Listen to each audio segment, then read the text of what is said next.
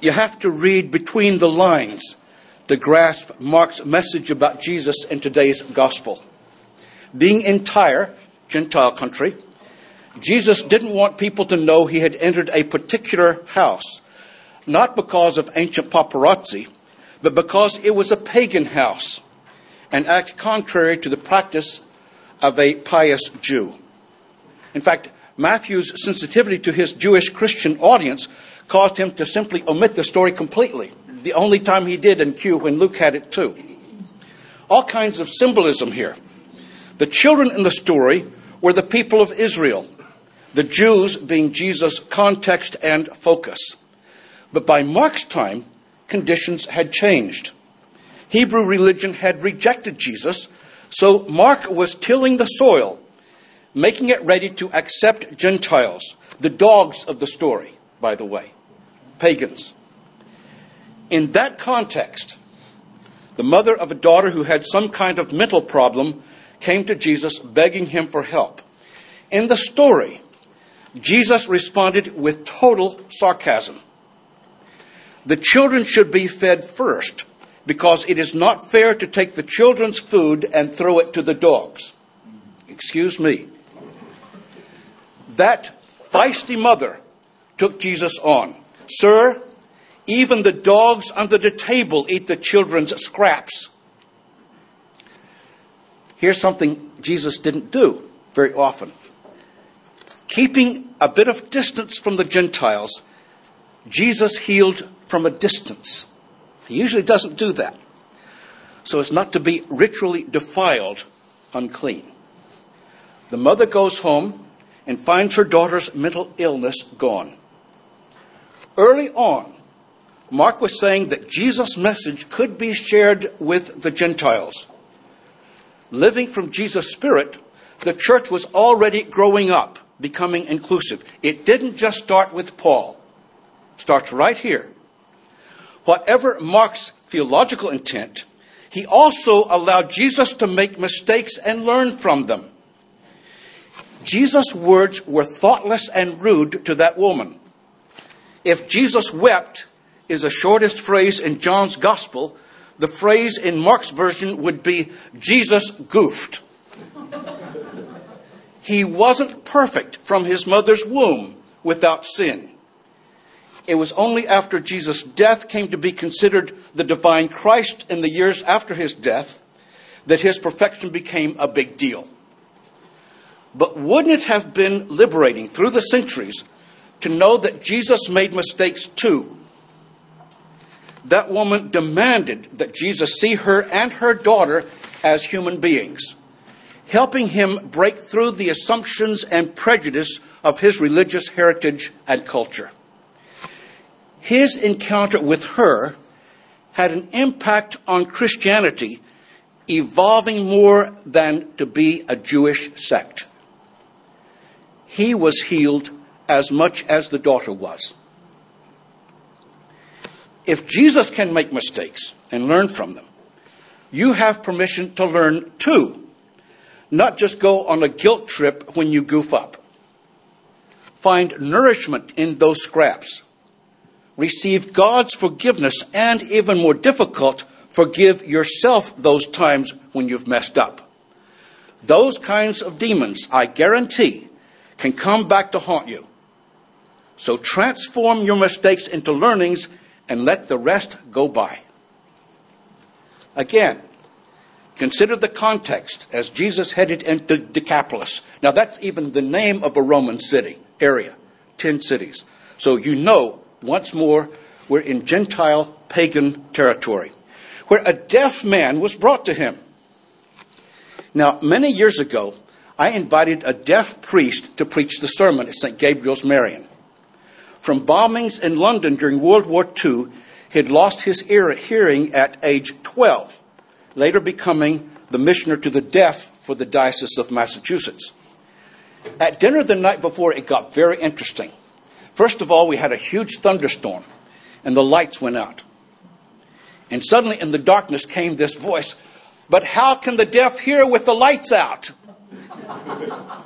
And then, even more amusing, their children told us that since both parents used sign language as well as speaking, they never knew for sure which one was normal.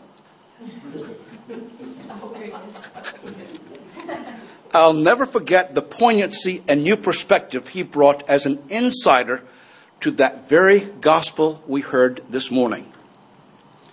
Look at what Jesus did, he said. His sensitivity in taking the deaf man aside in private. You see, he explained, deaf people are made fun of for making weird sounds and flapping their hands, as they try to communicate. Since they tended to be embarrassed in public, Jesus took him away from the crowd. He put his fingers into his ears, then spat and touched his tongue. Looking up to heaven, he sighed and said to him, "Ephphatha, be opened." And he touched him. For fear of being made unclean, pious Jews weren't supposed to even touch people with a deformity. Remember the old phrase, deaf and dumb? Dumb in those days, and still technically, meant speechless, which is why Jesus spat and touched the man's tongue, sharing a bit of himself, spit and tongue being very intimate, way beyond acceptable boundaries of behavior. Then Jesus' favorite word, Ephphatha, be open, be opened. My deaf friend said, I don't know if that man ever heard a sound, but Jesus touched him. And from that moment, he was open in a new way deaf people could never have imagined. Be open to new relationships, not being embarrassed at an impediment of speech or any impediment you may have or encounter. That's the kind of person Jesus was. He opened people, liberated them. As his body on earth, that's what you and I are called to be and do. Ephphatha. How often do we make assumptions about other people? Be open to people who may not in your eyes be worth your time. You don't know what's inside, what injuries they've sustained, mentally or physically. There may be more inside than you think. Helping out as interim chaplain at Tabor Academy in Massachusetts, some men of the work crew approached me one day.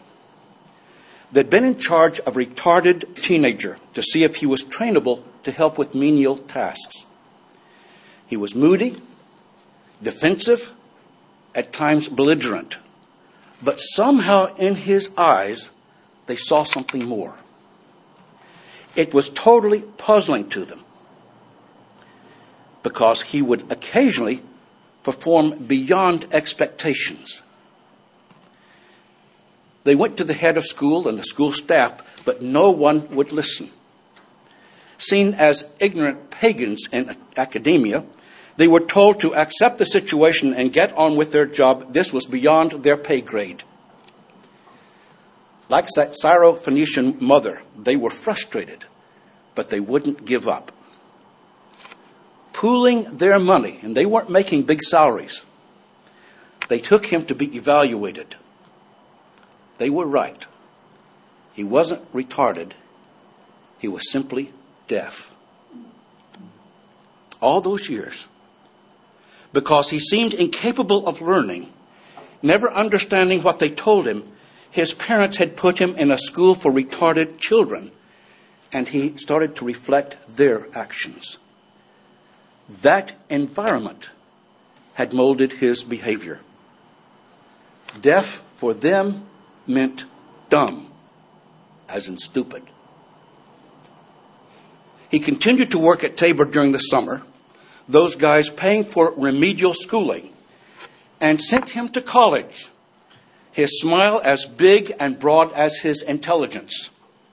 His life was transformed and served with those workers who, in a sense, adopted him. Imagine now that those characters who encountered Jesus are in us.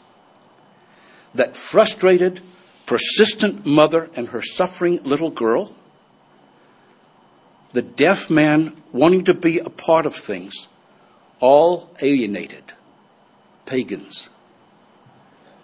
But there is also inside us Jesus' healing spirit, learning from his mistakes, liberating, expansive, and integrating. Ephphatha, be open.